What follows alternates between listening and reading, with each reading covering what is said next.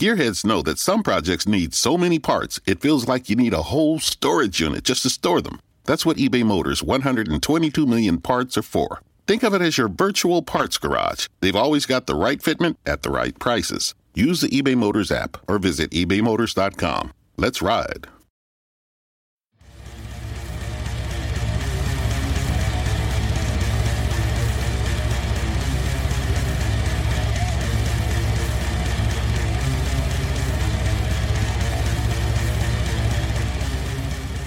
And how are you? Thanks for joining us on the Ever Black podcast, man.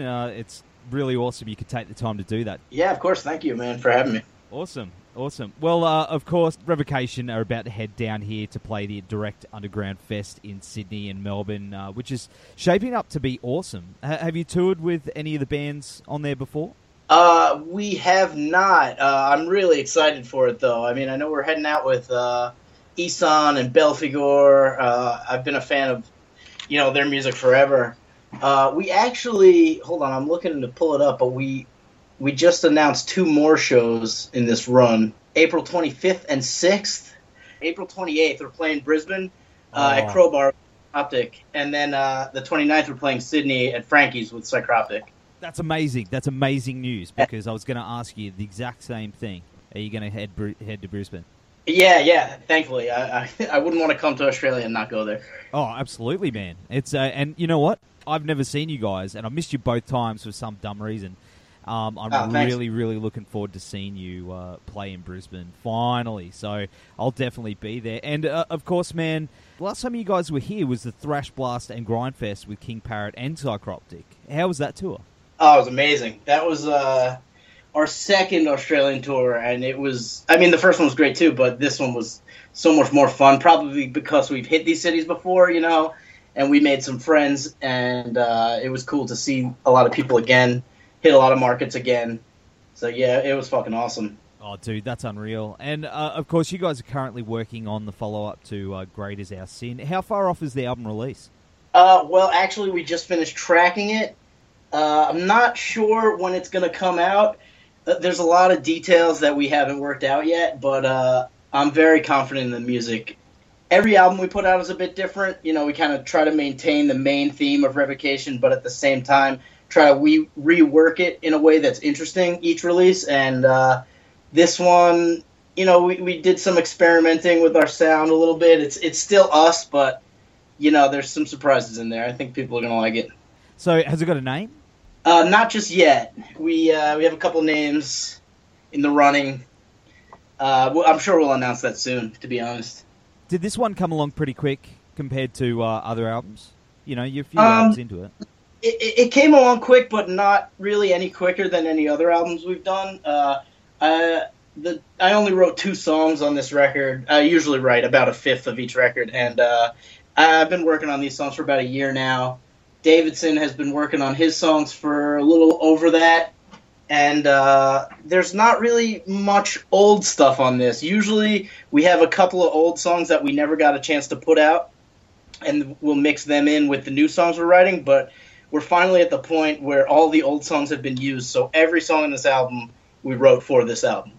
Oh, excellent, dude. And are there any guests on this one that you've... Actually, no, not this time around. No guests. That would be cool, but this is... The last album we had Marty Friedman. The one before that, I'm not sure if we had a guest either. Not on this one. I bet it's going to kick ass anyway. You don't need a guest. Thanks, man.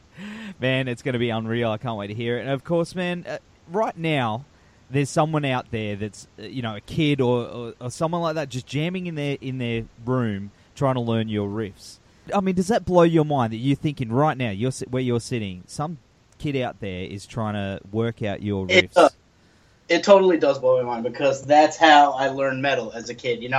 I took guitar lessons when I was younger, and I learned, classic rock. I learned jazz and blues and all that stuff. But with heavy metal, I didn't really have any teachers who were into that, so I had to learn it myself. I would sit in my room and press play and press pause and press rewind like a billion times until I could learn these songs. So yeah, it's cool to know that there are kids doing that nowadays, like kind of carrying the torch, the next generation.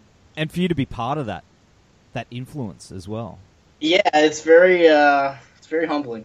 And there's a million videos out there too of like dudes just shredding your riffs. Have you come across any that's really impressed you?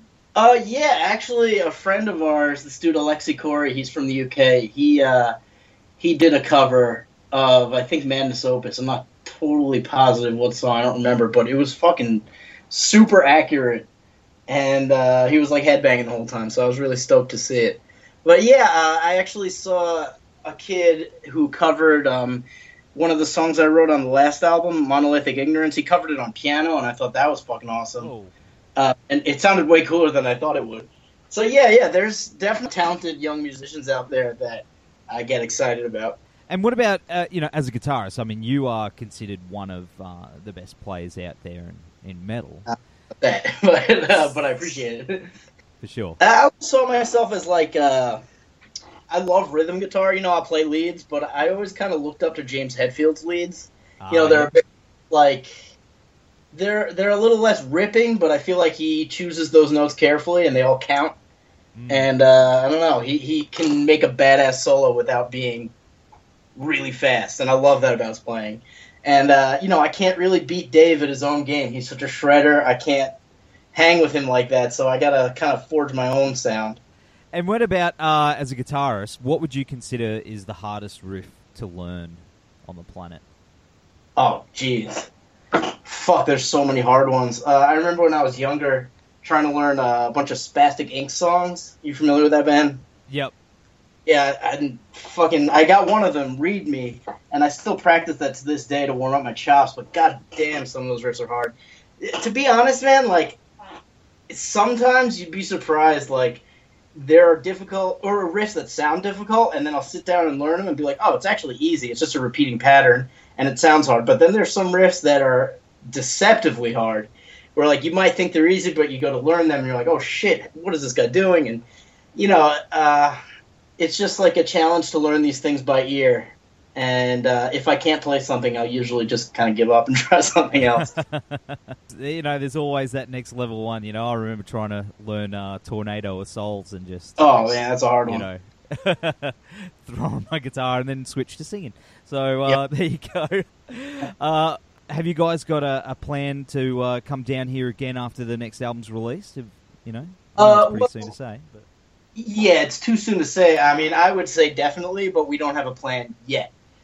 So, every time we put an album out, we want to hit Asia, Australia, Europe at least once per cycle, you know what I'm saying? So yeah, I would definitely love to come down again, maybe next year, early next year or something. Who knows? Yeah, that'd be awesome. But in the meantime, of course, Brisbane. What was the date of Brisbane again, man? April 28th at Crowbar. Excellent, man. Well, I'll definitely see you there, and you're playing Frankie's as well on the 29th. 29th. Okay, cool. That's my old man memory. Sorry, it's April 28th and April 29th. And, of course, you're doing May 5th at Sydney at Max Watts and May 6th at Melbourne Max Watts for the Direct Underground Festival with Isan. That's going to be unreal. Yeah, he's one of my guitar heroes, for sure. Best dude. I can't wait to see him play too. It's going to be sick. Yeah, I'm looking forward to meeting him. Yeah, absolutely. Well, man, thank you again for taking the time, and I'm sorry if I held you up.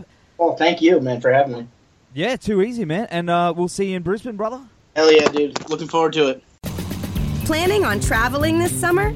Make saving at the pump part of your plans with 2 times the fuel points from Harris Teeter. It's easy. Download your eVic coupon, and for every $1 you spend with your Vic card, you'll get 2 fuel points. That's up to $1 per gallon on quality fuel at participating BP and Harris Teeter fuel centers. Download your eVic coupon today and save money at the pump all summer long with eVic and Harris Teeter fuel points.